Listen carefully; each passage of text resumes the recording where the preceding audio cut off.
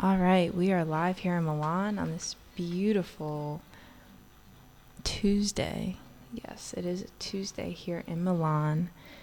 Apologies for starting late. This is your DJ TBD.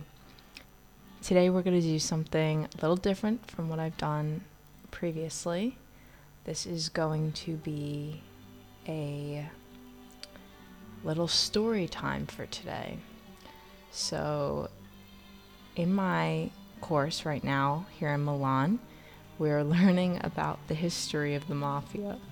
So we're reading a book called The Leopard, Il Gatto Pardo in Italiano, and we're reading the English version. It not only talks about the unification of Italy, but as a result, it talks about how the Sicilian mafia originated, how it began, which all has to do with how the unification of Italy happened as well.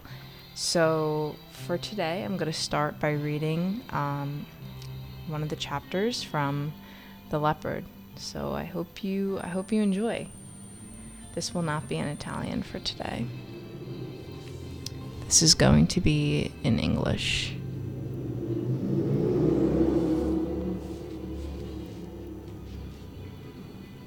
Okay, here we go. So this is The Leopard. This is by Giuseppe Tomasi di Lampedusa. And this was translated from the Italian by Archibald Colquhoun. And this is Chapter 1, Introduction to the Prince. So, starts out May 1860. The daily recital of the Rosary was over.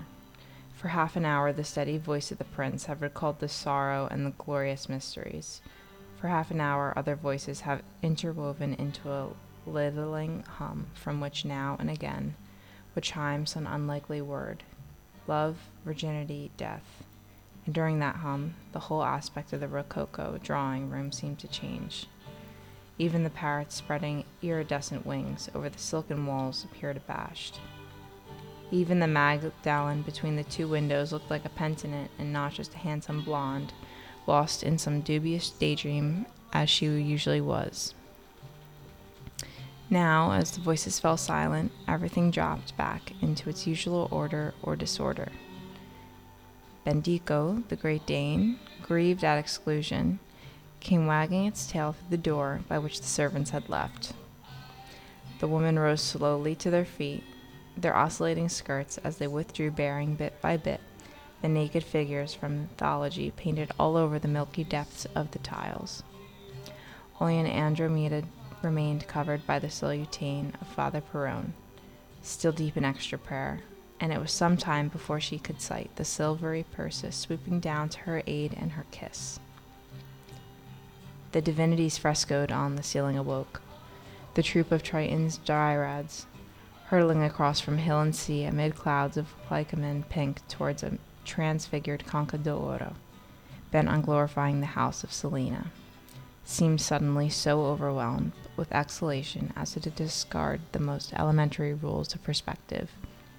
Meanwhile, the major gods and goddesses, the princes among gods, thunderous Jove and frowning Mars and languid Venus, had already preceded the mob of minor deities and were amiably supporting the blue, armorial shield of the leopard. They knew that the next 23.5 hours they would be the lords of the villa once again. On the walls, the monkeys went back to pulling faces at the cockadoos. Beneath this Palamertian Olympus, the mortals of the Selena family were also dropping speedily from the mystic spheres. The girls resettled the folds in their dresses, exchanged blue-eyed glances, and snatched of schoolgirl slang. For over a month, ever since the outbreaks of the 4th of April, they had been home for the safety's sake for their convent, and regretting the canopied dormitories and collective coziness of the Holy Redeemer. The boys were already scuffling with each other for possession of a medal of San Francisco di Paola. The eldest, the heir, the young Duke Paolo, longing to smoke and afraid of doing so in his parents' presence, was squeezing through his pocket the braided straw of his cigar case. His gaunt face was veiled in brooding melancholy. It had been a bad day. Guiscard, his Irish sorrel, had seemed off form, and Fanny had apparently been awaiting, or unwilling, to send him her usual lilac-tinted billet doux. Of what avail to him, was the incarnation of his Savior. For everyone who just joined listening today, this is DJ TBD, and for today I'm reading a passage from The Leopard, written by Giuseppe Bosconi. He's an Italian writer and wrote about the unification of Italy while also writing about the history of the mafia all into one book. I'm a student here in Milan studying, and I'm taking a course on the history of the mafia, and we got the chance to read this book. So I thought it'd be really interesting to break it out and read a few passages from it for this audience here. So I'm going to continue. I'm going to switch on to chapter 4. Well, you know what? Let's talk a little bit maybe about the mafia and the legends, the name, so we understand a little bit more context. So the mafia tells the story of three proud kings, Osso, Matrosso, e Carcagnoso, very Italian. So, who in the 15th century, they fled from their native Spain to escape punishment for avenging the rape of their sister. So Osso landed in Sicily, where he entrusted himself the protection of St. George and founded the mafia. Matrosso adopted the Virgin Mary as his patron and went to Naples, where he founded the Camorra, which is one mafioso group. Carcagnoso ended his wandering in Calabria, where the help of St. Michael he established the Nandrera, another mafia group. So the term mafia partakes in the ambiguity of the phenomenon. Now it has become an overused term and is actually a conceptual tool that has generically defines a criminal organization. Originally, mafia actually translated to meaning cool. It took its criminal connotations after 1863, after a play by a man by the name of Gaspare Mocca. And basically, these mafiosi were set in a Palermo prison, and they were considered petty criminals. So it was depicted in films and started getting this connotation of being a criminal, violent organization, whereas at first it was just a matter, the mafia was just present for a matter of protection for the Sicilians. So the origins of the mafia are generally placed in 1860, after the annexation of Italy. This is when Garibaldi took over, and this is when Italy was unified. So Italy became unified with Sicily by King Vittorio Emanuele II from Piedmont, and the mafia and the new nation of Italy were born together. So the Risorgimento was this political, cultural, and military movement that in the 1800s brought Italy to national unity. The political and military promoter of the unity of Italy was the Royal House of Savoys. They're who we're talking about in this book. So the Salina house, the Salina villa, is the Savoy family. So they were who ruled, and they made up the Piedmont, Sardinia, and vast region of southern France, which was the Kingdom of Sardinia. So the first king of Italy was Victor Emanuele II of Savoy. So there's many different backgrounds about the mafia that make it what it how it is depicted today from different shows, like of course The Godfather.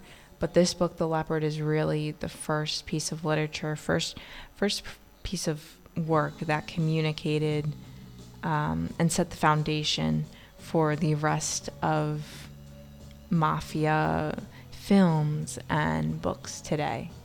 So I'm going to read a passage from chapter 3. It's where it really starts to pick up in the book, and we're going to hear a little bit about the prince and Tancredi and some of the characters, and it will not only give you a sense of what life was like back then, but it will also give a sense of what Sicily was like then, right before this unification, which is quite interesting, really.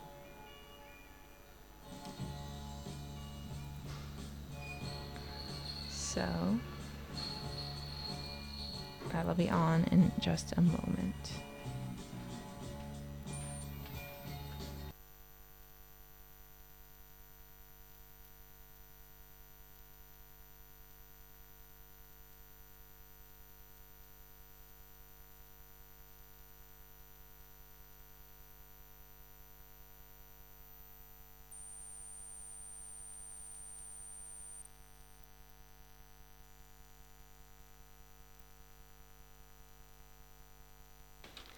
Okay, so here is the passage from chapter 3. This is the troubles of Don Fabrizio, and Don Fabrizio is the prince of the Salina Savoy family. They're the royal family in Sicily. So this is October 1860. The rains had gone, and the sun was back on its throne, like an absolute monarch kept off for a week by the subjects' barricades, and now reigning once again. Caloric but under constitutional restraint. The heat braced without burning, the light demeanored but let colors live. From the soil sprouted cautious clover and mint, and on faces diffident hopes. Don Fabrizio, with his dogs Teresina and Aguto, and his retainer John Ciccio Tomeo, who would spend long hours out shooting from dawn till afternoon. The effort was out all of proportion to the results, for the most expert shot finds difficulty in hitting a target which is scarcely ever there, and it was rarely that the prince was able to take even a brace of partridges home to the larder, or Don Ciccio to slap on his kitchen table a wild rabbit promoted, as usual in Sicily, to the rank of hare. A big bag would anyway have been a secondary pleasure for the prince. The joy of those days out shooting lay elsewhere, subdivided in many tiny episodes. It began with shaving in a room still dark by candlelight that was projected every gesture emphatically over the painted architecture on the ceiling. It was wedded by crossing sleeping drawing rooms, by glimpses in the flickering light of tables with playing cards lying in disorder and chips, and empty glasses, and catching sight among them, or a jack of spades waving a manly greeting. By passing through the motionless garden under a green light in which the earliest birds were twisting and turning to shake the dew off their feathers, by gliding through the ivy-hung wicket gate, by escaping, in fact. And then in the street, blamelessly innocent still in the early light, he would find Don Ciccio smiling in his yellowed mustaches and swearing affectionately at these dogs. These, as they waited, were flexing their muscles under velvety fur. Venus still glimmered, like the bloom on a grape, damp and transparent, but one could already hear the rumble of the solar chariot climbing the last slope below the horizon. Soon they would meet the first flocks moving toward them torpidly as tides. Guided by stones thrown by leather-breeched shepherds, the wool looked soft and rosy in the early sun. There would be obscure quarrels of presidents to be settled between sheepdogs and punctilious pointers, after which deafening interval they turned up a slope and found themselves in the immemorial silence of pastoral Sicily. All at once they were far from everything in space, and still more in time. Donna Fugata, with its place and its new richness, was only a mile or two away, but seemed a dim memory like those landscapes sometimes glimpsed at the distant end of the railway tunnel. Its troubles and splendors appeared even more insignificant than if they belonged to the past, for compared to this remote, unchangeable landscape, they seemed part of the future, made not of stone and flesh, but of the substance of some dream and things to come. Extracts from a utopia thought by a rustic Plato, and apt to change any second into quite different forms, or not even to exist at all, deprived thus of that charge of energy which everything in the past continues to possess. They would no longer be a worry. Yes, Don Fabrizio had certainly had worries those last 2 months. They had come from all directions, like ants making for a dead lizard. Some had crawled from crevices of the political situation, had been flung on him by other people's passions, and some, these had been the sharpest bite, had sprung up within himself, from his irrational reactions, that is, to politics and the whims of others. Whims was his name when irritated for what in calm he called passions. He would review these worries every day, maneuver them, set in column or extended them in open order on the parade ground of his own consciousness, hoping to find in their evolutions a sense of finality that could reassure him, and not succeeding. In former years there had been far fewer brothers. And anyway, his stay at Donna Fugata had always been a period of rest. His worries seemed to drop their rifles, disperse into the windings of valleys, and settle down there quietly, so intent on launching bread and cheese, that their warlike uniforms were forgotten and they could be mistaken for inoffensive peasants. This year, though, they had all stayed on parade in a body, like monotonous troops, and shouting and brandishing weapons, arousing in the home and the dismay of the colonel, of who would give the order, fall out, only to find his battalion standing there in closer and more threatening order than ever. The arrival had been all right, with bands, fireworks, bells, gypsy song, and Te Deum, but afterwards, the revolution climbing his stairs in Don Calagro's tailcoat, Angelica's beauty putting the shy grace of his Concetta in his shade, Tancredi rushing at the inevitable changes and even able to deck out his realistic motives with sensual infatuation, the scruples and deceptions to the plebiscite, the endless little subverges he had to submit to. He, the leopard, who for years had swept away difficulties with the wave of his paw. Tancredi had been gone for more than a month, and was now at Caserta, in front of the king. From there, every now and again, he sent Don Fabrizio letters, which the latter read, with the alternate frowns and smiles, then put away in the remotest drawer of his desk. He had never written to Concetta, though he had never forgotten to send her a greeting, with her unusual affectionate slyness. Once he wrote, "I kiss the hands of the little leopardess, and particularly Concetta's," phrases centered by paternal prudence when the letter was read out to the assembled family. Angelica was now visiting them almost daily. So just for some context, Concetta is the niece of the king. Angelica is this new woman on the stage, and there's a bit of a love triangle between Angelica, Tancredi, who is the nephew of the king, who will be the next in line to take power. So Tancredi used to be in love with Concetta, but Angelica is more beautiful and considered, as it says here, more seductive than ever. So her beauty was so striking to him that he immediately saw her and knew he was going to want to marry her instead. She represents the rising capitalism of Sicily as it's being unified. Her father is from even deeper south and realizes, and Tancredi is learning that he became rich very quickly and very mysteriously. So he was almost, the father was almost pre-mafiosi. And his name is Don Calogero. That's Angelica's father.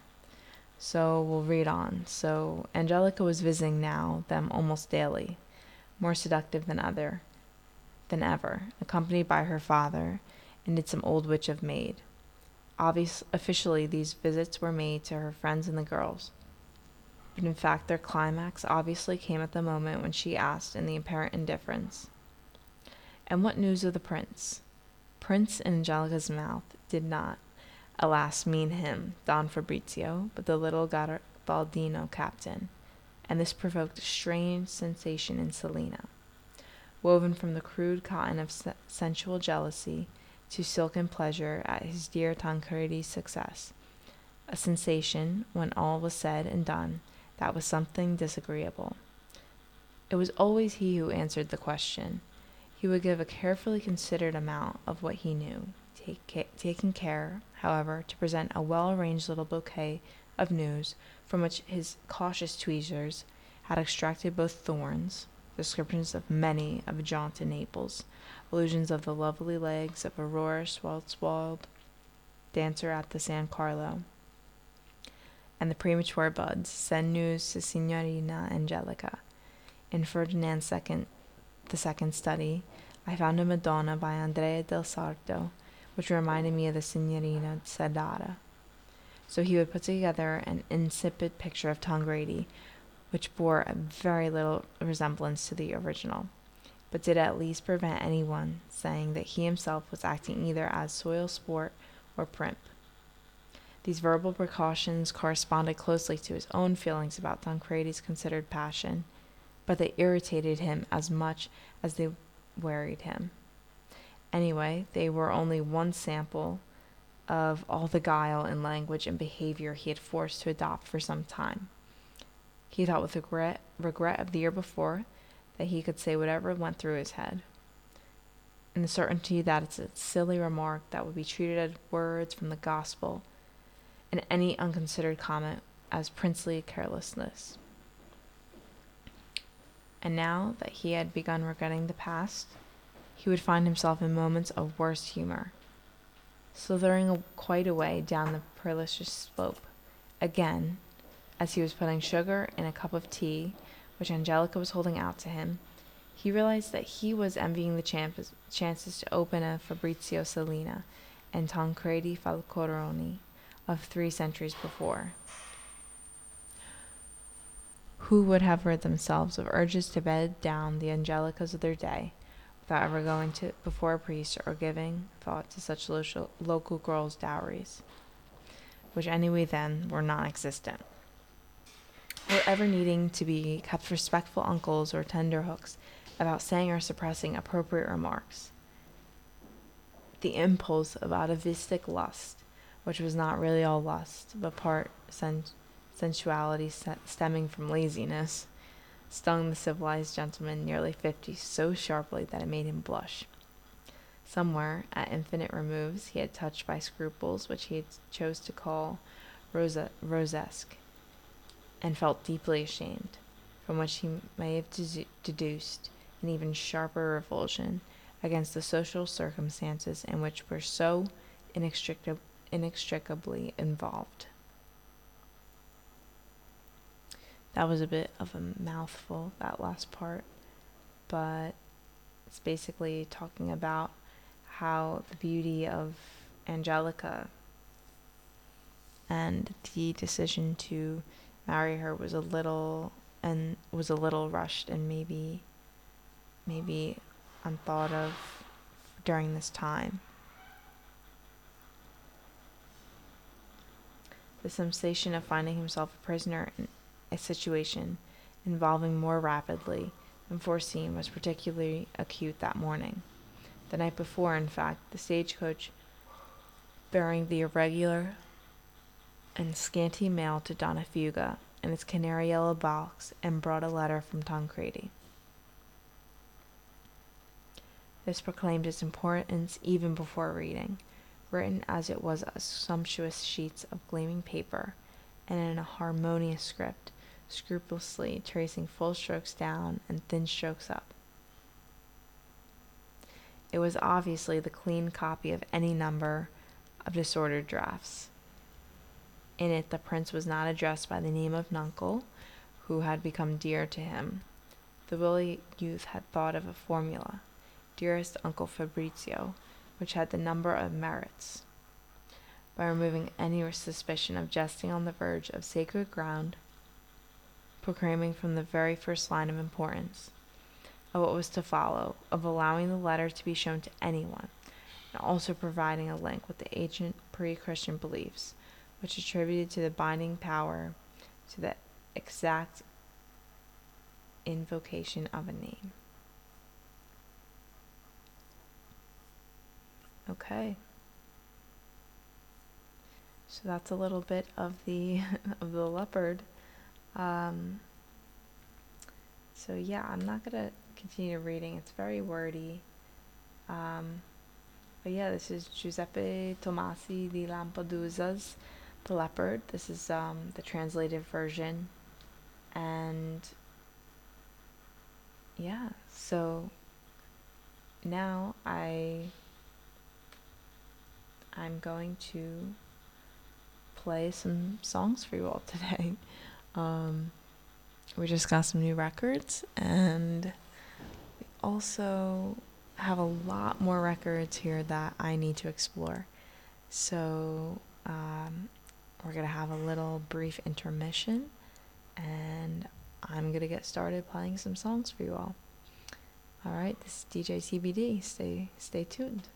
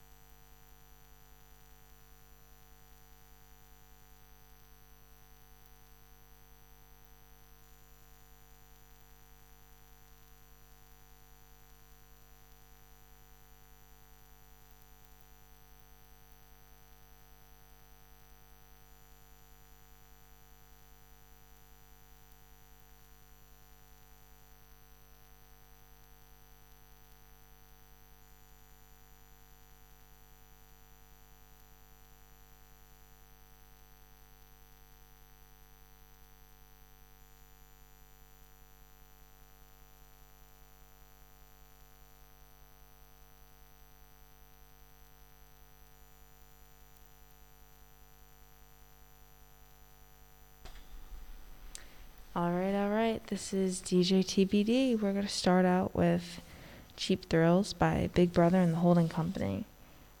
So we're going to start with the combination of the two. Then listen to I Need a Man to Love. This is a really interesting record. Has a little comic on the front. Ooh, and on the inside sleeve. Very interesting. All right. So I'm going to start with the combination of the two.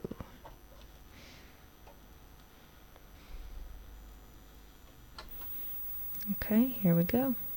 This is Cheap Thrills, Big Brothers and the Holding Company. Only on Mcrowradio. Four gentlemen in one great war. Big Brother. Holding Company.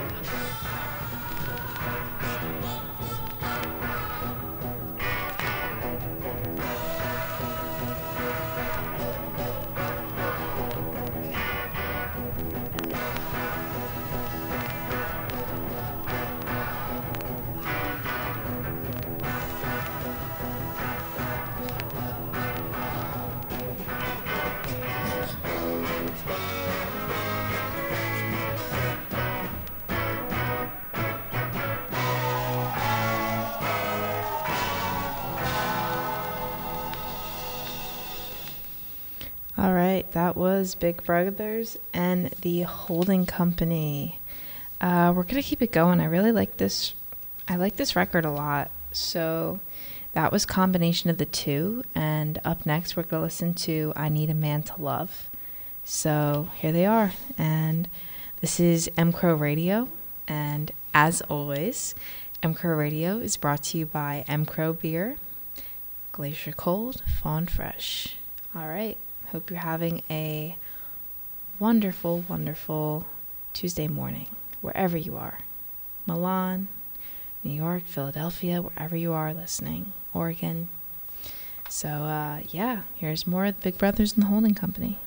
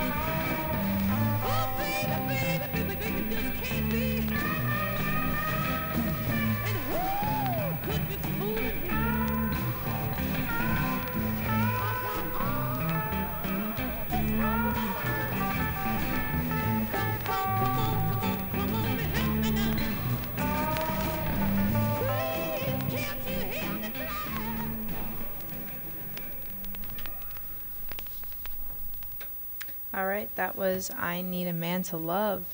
And up next, this is Summertime. More of Big Brother and the Holding Company, excuse me. And this is on Mcrowradio, DJ TBD, Summertime.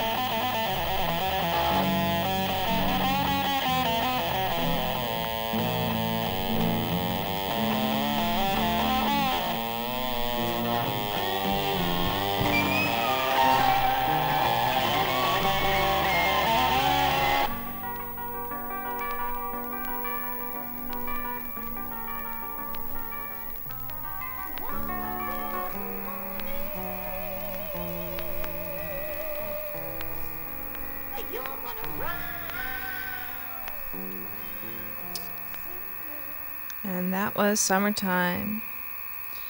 All right, Big Brother and the Holding Company.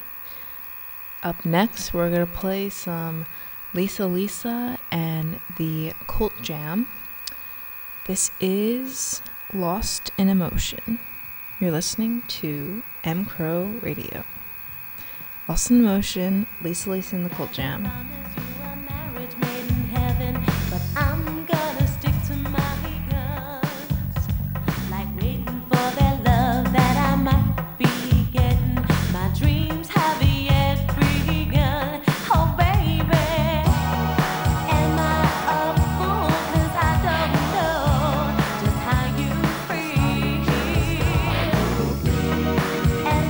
Love for you, oh, I can't come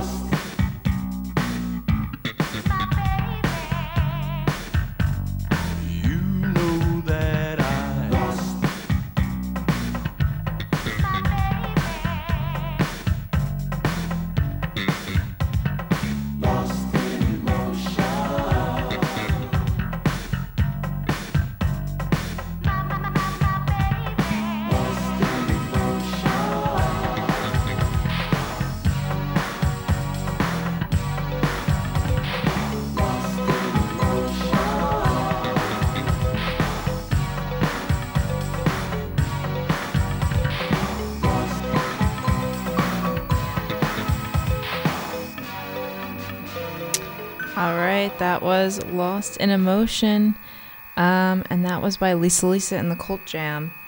So right now I'm going to play, one moment.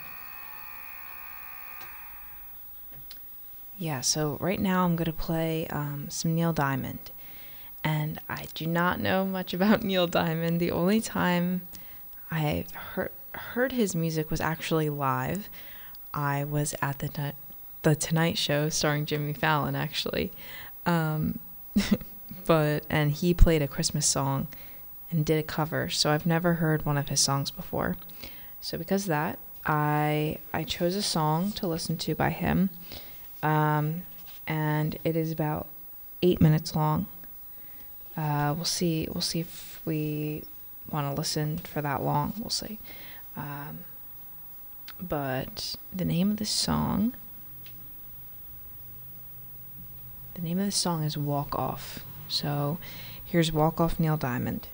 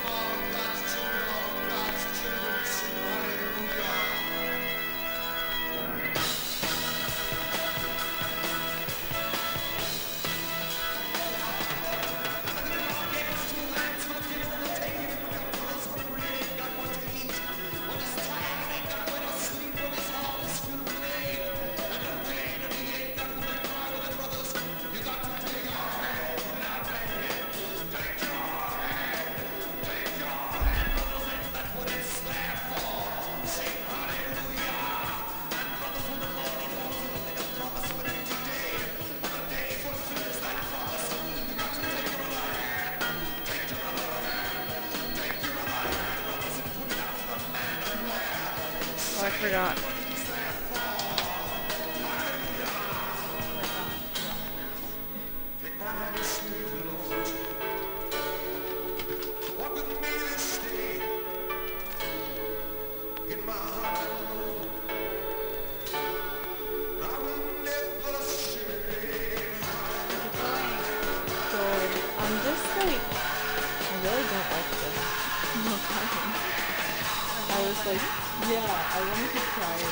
Yeah, I'm gonna change it. I was like, I was discussing that. I know. I hate it when that happens.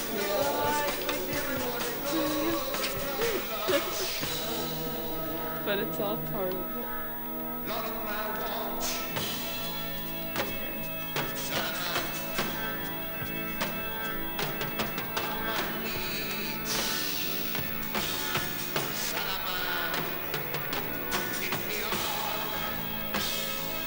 Oh, I think.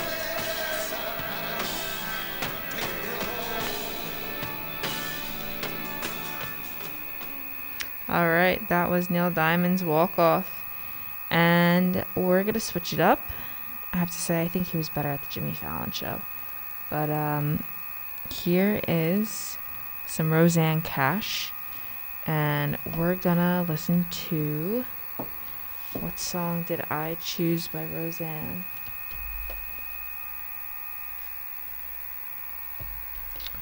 That's a really good question. This is Rainin'. Rainin' and Rosanne Cash.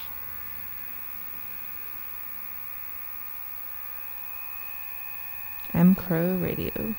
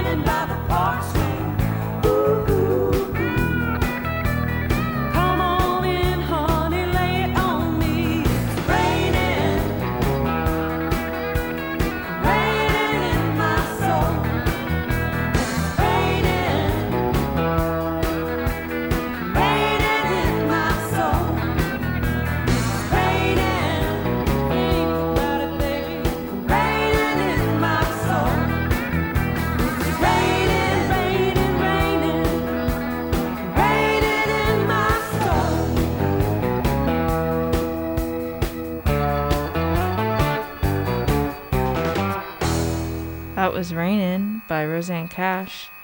Up next, we're going to listen to some Disco Party. I can't seem to not play something disco. So here is Percy Faith, Disco Party.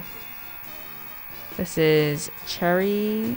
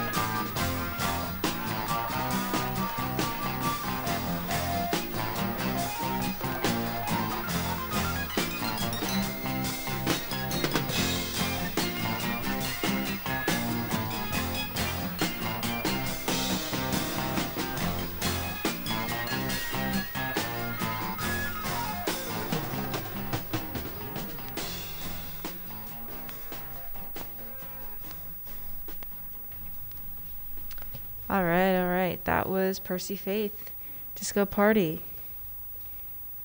Up next, we're going to do some Culture Club. This is going to be... I really hope this is... Okay, I'm going to switch it because I really like the name of this, the title of this song.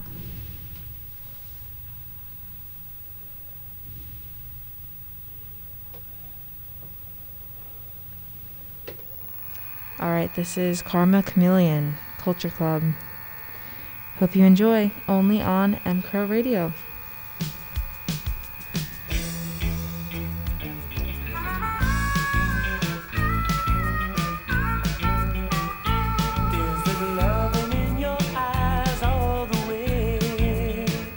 If I listen to your lies, would you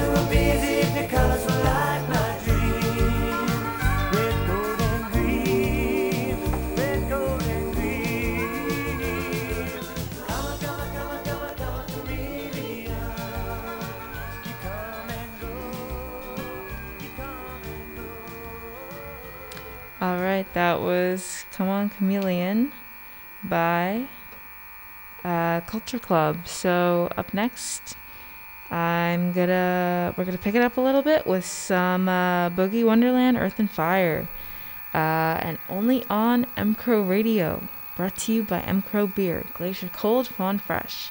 All right, Boogie Wonderland. Man.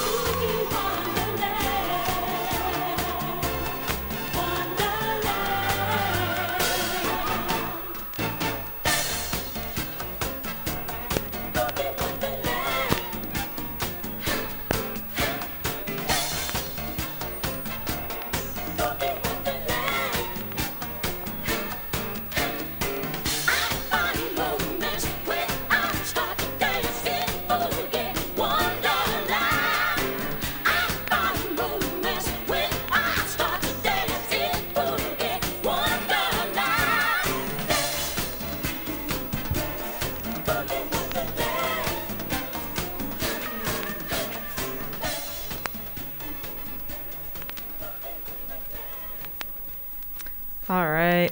That was Boogie Wonderland. It's so great every time. Okay. So we're going to keep it going with some Mixed Grill, Brand New Wyo. All right, here we go. Brand New Wyo. Hey man, what is it? It's a brand new Wyo.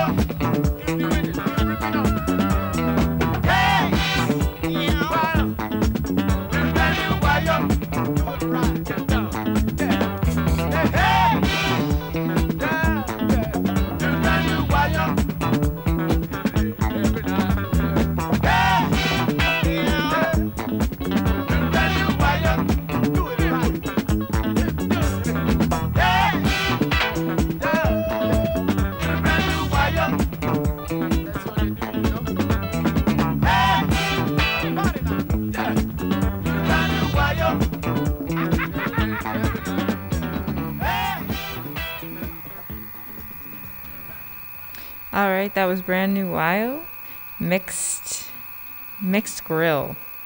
All right, this next song is going to be another Earth, Wind, and Fire. This one is... Which one did I choose? We're going to do Let Your Feelings Show, Earth, Wind, and Fire. And you're listening here on Mcrowradio. So here we go. Enjoy.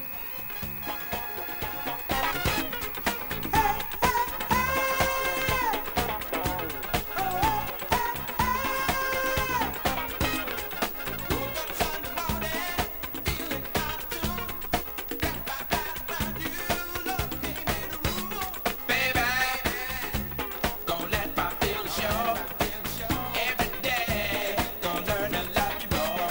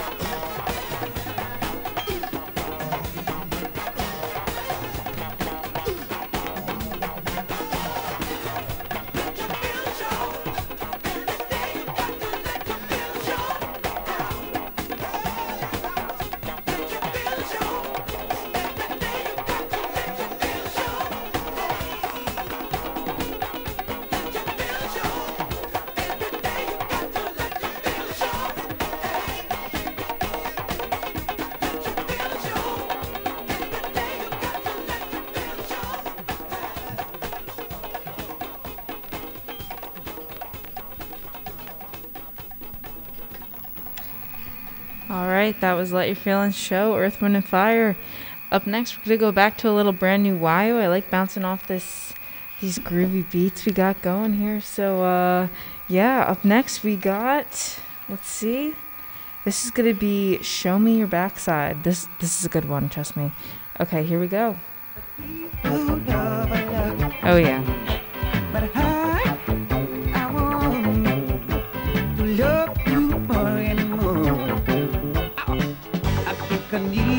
I think I'm gonna get into your I think I'm gonna get the rhythm of the boogie. No. I'm a good guy. I'll give you more of a boo. 'Cause you got a boom boom. 'Cause I need to be alone. I think I'm gonna get into your room. I think I'm gonna get the rhythm of a boogie. No. Show me your backside, show me your backside. A tip for tip, a tap for tap, a tip through, tap for tap. Show me your backside, show me your backside. A tip for tip, a tap for tap. No. Do the rhythm of boogie. Do the rhythm of boogie. Do the rhythm of boogie. Do the rhythm of boogie. Do the rhythm of boogie. Do the rhythm of boogie. Do the rhythm of boogie.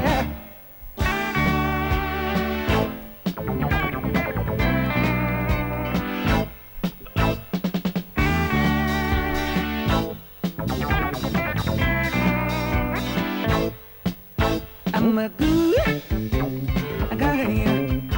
The people love a lot. 'Cause I gotta get you. I'm gonna get you. Show me your backside.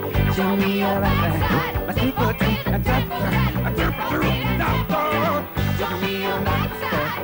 Show me your backside. My super teeth and top. No.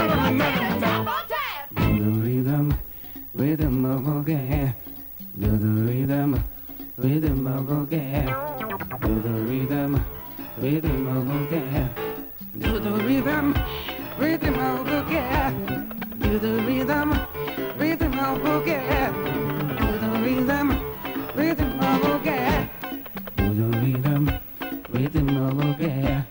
Do the rhythm of boogie. Do the rhythm of boogie. Do the rhythm of boogie. Do the rhythm of boogie.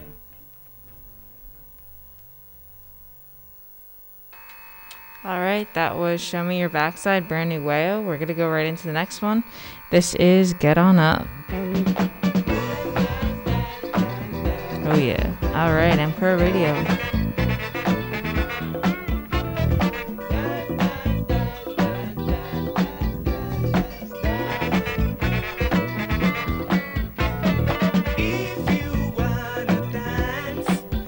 Get on up.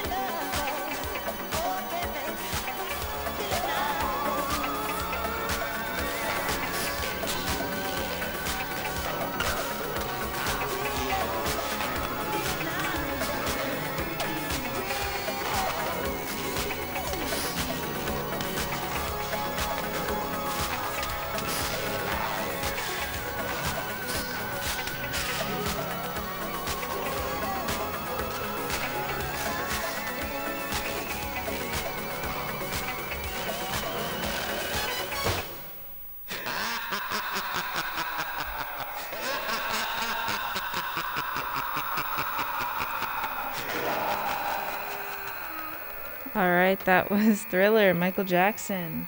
I figured Halloween's coming up, so why not? And here we go. We're going to listen to Pure and Easy, The Who.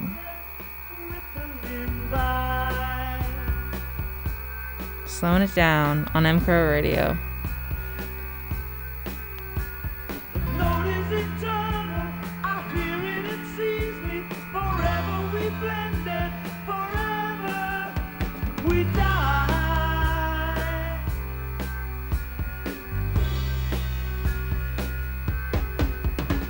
I listened and I heard music in a word, and words when you played your guitar. The noise that I was hearing was a million people cheering, then a child flew past me riding in a star. As people assemble, civilization is trying to find a new way to die. Killing is really merely seen changing on and on board with other men's lives.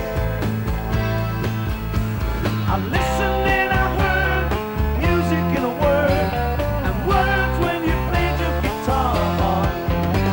The noise that I was hearing was a million people cheering, then a child flew past me riding in a star. On the hillside, oil in the teacup, watch all the chords of life lose their joy. Distortion becomes somehow pure in its suaveness. The note that began on can also destroy.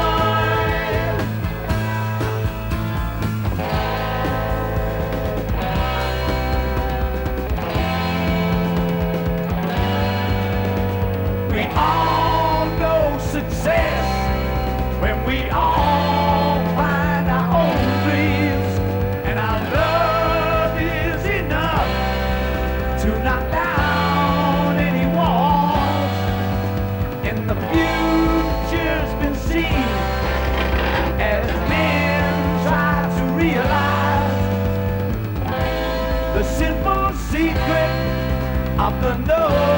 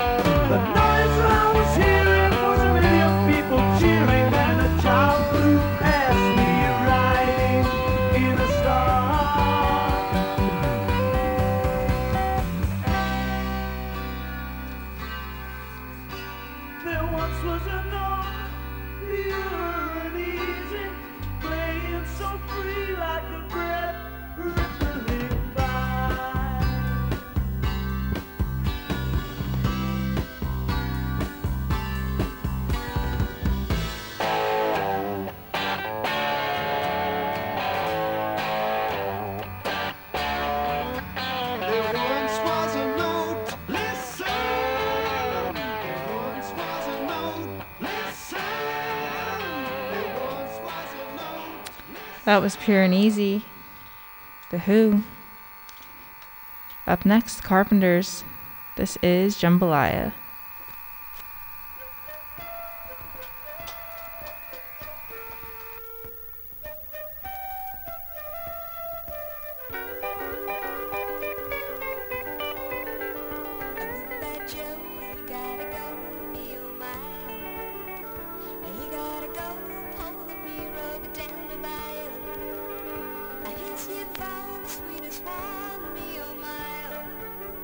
Son of a gun, we'll have big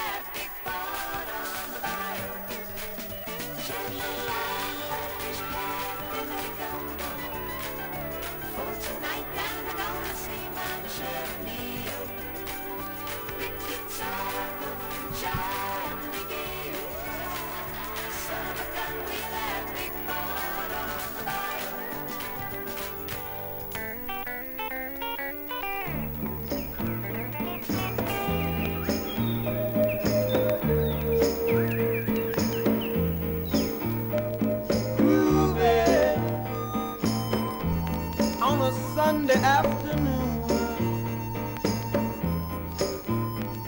Really couldn't get away too soon. I can't imagine anything that's better. The world is ours whenever we're together.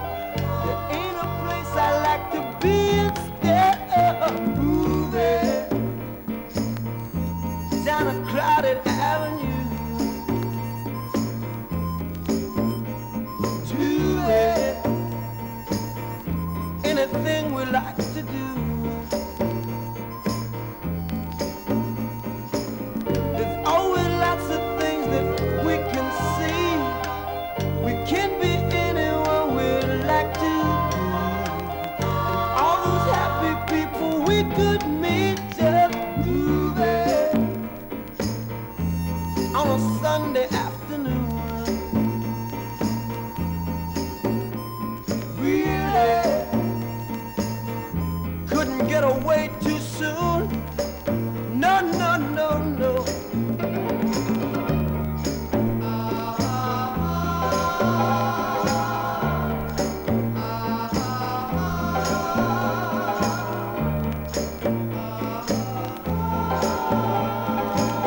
We'll keep on spending sunny days this way. We're gonna talk and laugh our time away. I feel it coming closer day by. All right, that was Groovin' by Young Rascals. We're going to hand it over now to El Tigre and Bella Noche. Yeah, El Tigre and Bella Noche. All right, take it away. This is DJ TBD. Thanks for tuning in today.